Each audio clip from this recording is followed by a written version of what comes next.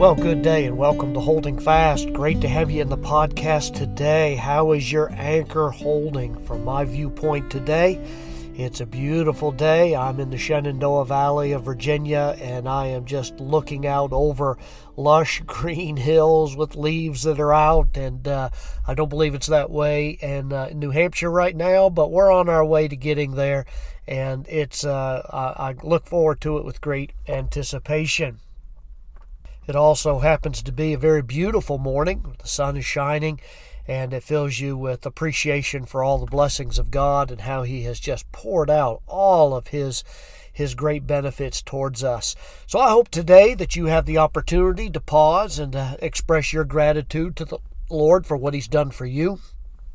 And I'm praying that God will give you a good day of walking in His presence where you just sense His overshadowing work in your life, and that your confidence, your reliable, confident assurance in Him is real, and it's governing the way you live your day to day in the presence of God.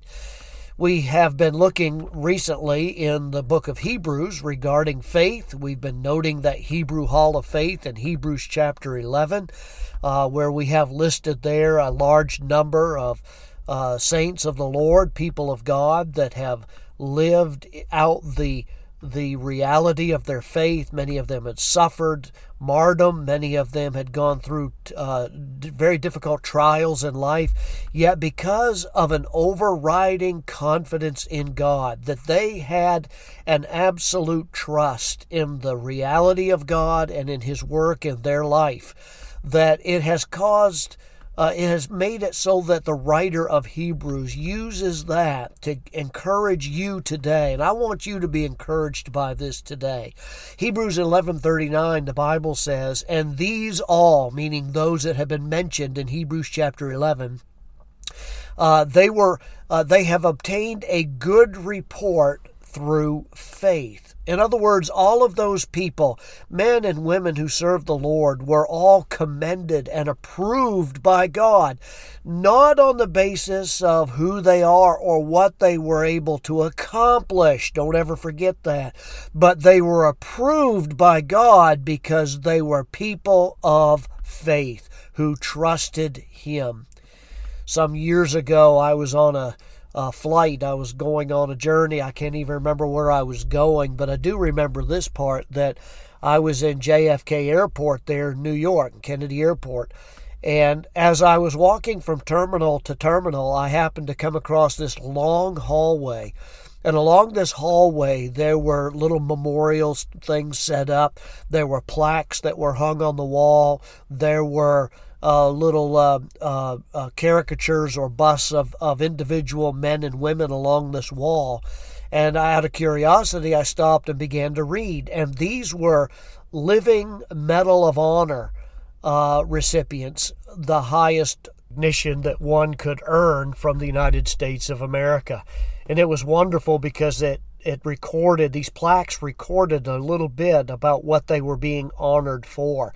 And it was really, after you got done reading down all of these plaques and looking at these memorials, you were struck with the fact that these people were testimonies to courage, to great fortitude.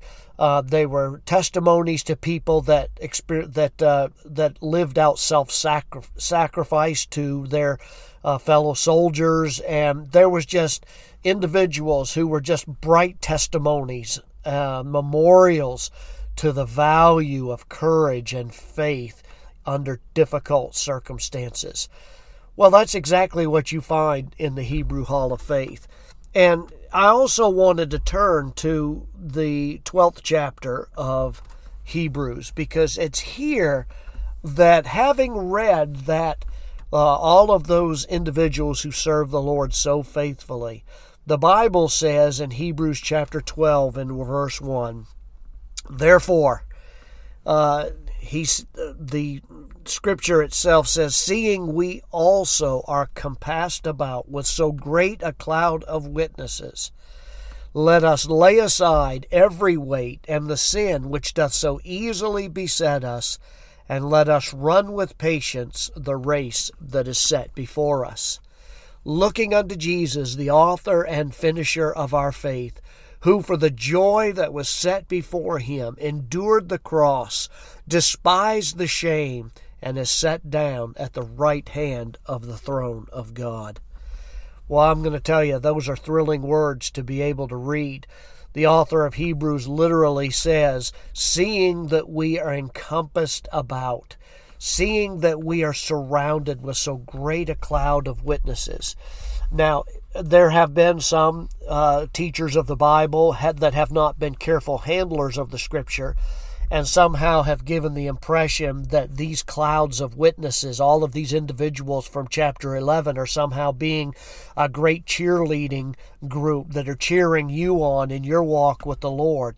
But that's in fact not exactly what the Scripture is teaching here.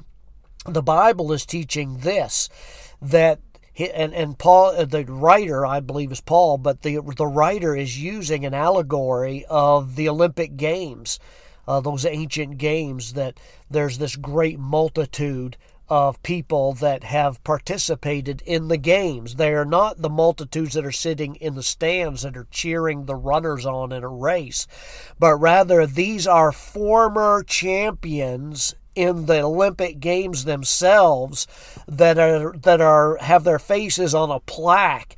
And all of those faces and those individuals from Hebrews chapter 11 are testifying to one great truth, and that is the value of living out one's faith, one's confident hope in God, one's absolute assurance that God is working all things out for His good, for your good and His glory. That's exactly what those cloud of witnesses is doing. They're not simply somebody saying, well, keep up the good work. They're saying, listen, stay faithful, because faith is what will see you through all of this. And as a result of that, Hebrews chapter 12 and verse 1 goes on to say, let us lay aside then every weight. The word weight here in this passage means what's crooked or hooked, or and therefore anything that is attached or suspended by a hook by its whole weight. In other words, if you are an Olympic champion, you're going to make sure and rid yourself of any weight or burden. That's the illusion here. If you're a runner in a game, you are very careful not to encumber yourself with anything that was heavy. Therefore, their clothes were made so that it wouldn't impede their running. They were careful in their training not to overburden themselves with any kind of wrong food. They would remove anything that would be a hindrance or an impediment. That's what racers do if they want to compete well. They get rid of anything that would be a burden. Now, that's an encouragement for us today to make sure that as we apply it to our walk with Christ, that we ought to remove anything that would obstruct our progress in running the race that God's called us to. And it's fair to apply this to whatever impediments in your life. What would it be? It's not the same thing in every person. There may be somebody who has a great deal of pride.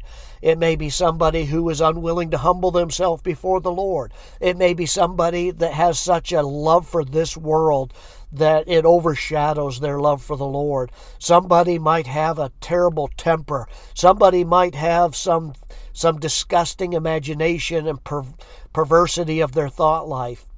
There may be somebody who is insensitive to other people. There may be somebody that values the things of today's entertainment over the holy worship of our Lord. There are so many things. You know, we could make so much more progress, folks. Maybe you could today. Maybe there's something that God brings to your mind that has become, you think, a personal ornament, but in reality it encumbers you so that you can't walk with God.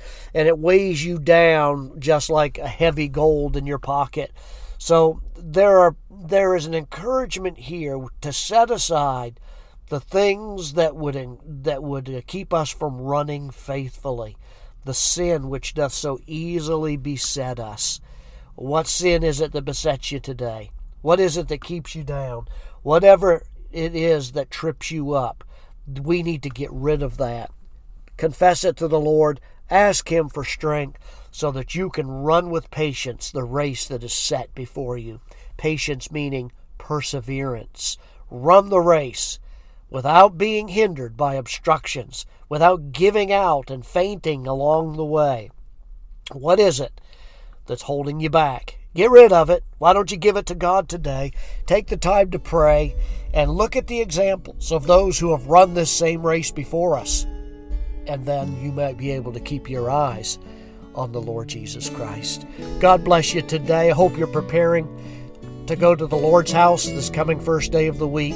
Start there. Begin your race well, and God will bless you as you go to serve Him. Keep your eyes on Him.